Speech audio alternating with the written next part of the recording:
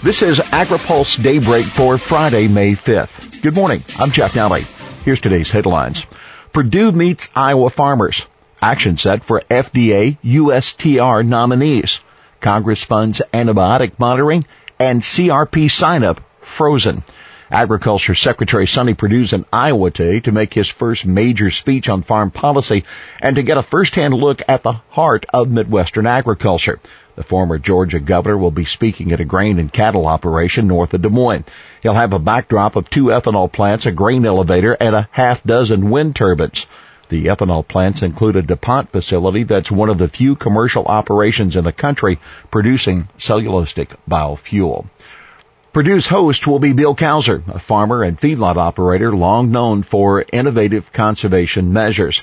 Kauser, taking a break yesterday from his preparation for Purdue's visit, told AgriPulse that Purdue will learn firsthand about the intrinsic value of a kernel of corn. He said, when we take it apart, it's like cracking a barrel of crude. Kauser said he hopes Purdue will make the case that EPA should grant a vapor pressure waiver necessary to allow nationwide usage of E15 during summer months. Purdue will be accompanied by Iowa Agriculture Secretary Bill Northey. He's rumored to be in line to be nominated for Deputy Secretary at USDA. FDA USTR nominees near votes. 2 federal agencies critical to U.S. agriculture, the Food and Drug Administration and the U.S. Trade Representative, could finally have new leaders soon. The Senate next week will take up the nominations of Scott Gottlieb to be FDA Commissioner, and then will move to Bob Lighthizer nomination to become USTR. Lighthizer's confirmation would put in place the final major piece of Trump's trade team. Senate clears budget deal, adverts shutdown. The Senate has easily passed and sent to the President a $1 trillion budget agreement that will fund the government through the end of September. Now, attention must turn quickly to fiscal 18, which starts October 1. Work on the FY18 spending legislation should pick up later this month and in June. Congress already behind schedule on setting spending levels for 2018 since lawmakers have delayed work on a budget resolution while they try to pass health care reform under the 17 budget process. President Trump is due to release proposals later this month for cutting mandatory spending, the type of spending set by the Farm Bill and other laws. Budget deal funds antibiotic monitoring. The fiscal 17 budget agreement largely rejected the proposed cuts in non-mandatory spending that Trump proposed in March, including reductions in international food aid and agriculture research. And some of former President Obama's priorities got funded as well. Those include funding for research into levels of antibiotic resistance. The Animal Health Institute, which represents antibiotic manufacturers, supports the on-farm data collection. The group says the data will help policymakers understand the impact that FDA's new policy on antibiotic usage is having in agriculture. Farmers are now required to get prescriptions for usage of medically important antibiotics, and manufacturers have ended the sale of drugs for growth promotion purposes. The budget also earmarked $3 million for new outreach efforts at USDA and FDA to assure consumers of the safety of agricultural biotechnology. The policy provisions in the bill include one that could allow schools to provide flavored milk. The bill also extends the ban on slaughtering horses. USDA freezes continuous CRP enrollment. USDA's Farm Service Agency has stopped accepting new applications for Conservation Reserve Program under the continuous sign-up. Only exception for enrollment is the Conservation Reserve Enhancement Program. A notice to FSA offices says CRP enrollment is now at 23.5 million acres, not far from the limit set by the 14 Farm Bill of 24 million.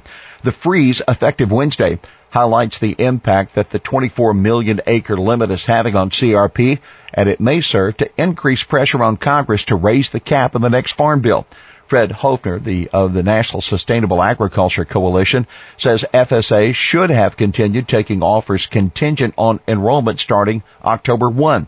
He says the continuous sign-up promotes high payoff, targeted, partial field enrollments and should be a focus for FSA into the next fiscal year. NFU slams House healthcare plan.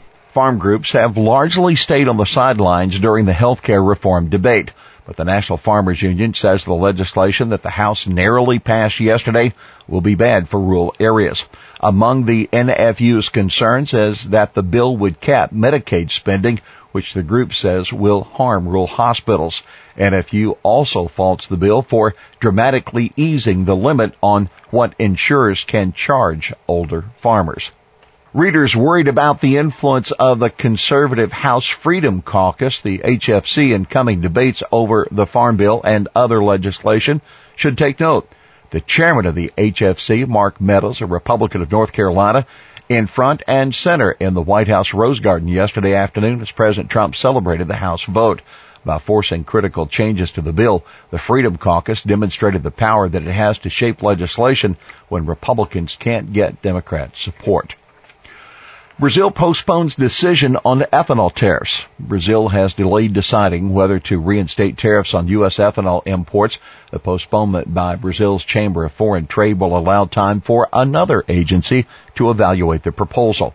In a joint statement, the Renewable Fuels Association, Growth Energy, and the U.S. Grains Council said the tariff proposal is a critically important issue that will impact Brazilian consumers and commodity markets across the globe. Record low drought. Nearly 86% of the country is now drought-free, the highest percentage since the government started its weekly drought reports in 2000. This news comes as soggy conditions in the central United States continue to keep farmers out of their fields. Email of the week.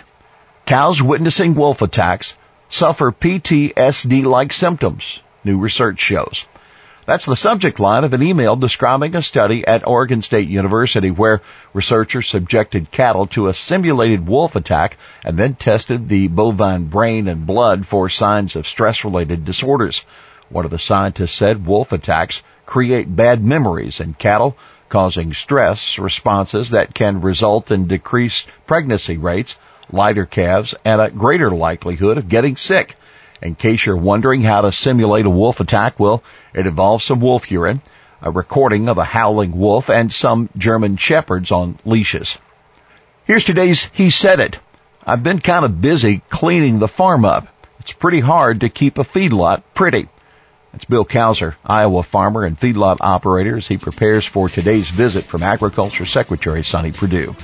Well, that's Daybreak for this Friday, May 5th. AgriPulse Daybreak is brought to you by McLeod, Watkinson & Miller, America's most experienced law firm in agricultural and derivatives law, and by Dairy Management Incorporated. For the latest news out of Washington, D.C., visit agripulse.com. For AgriPulse Daybreak, I'm Jeff Nally.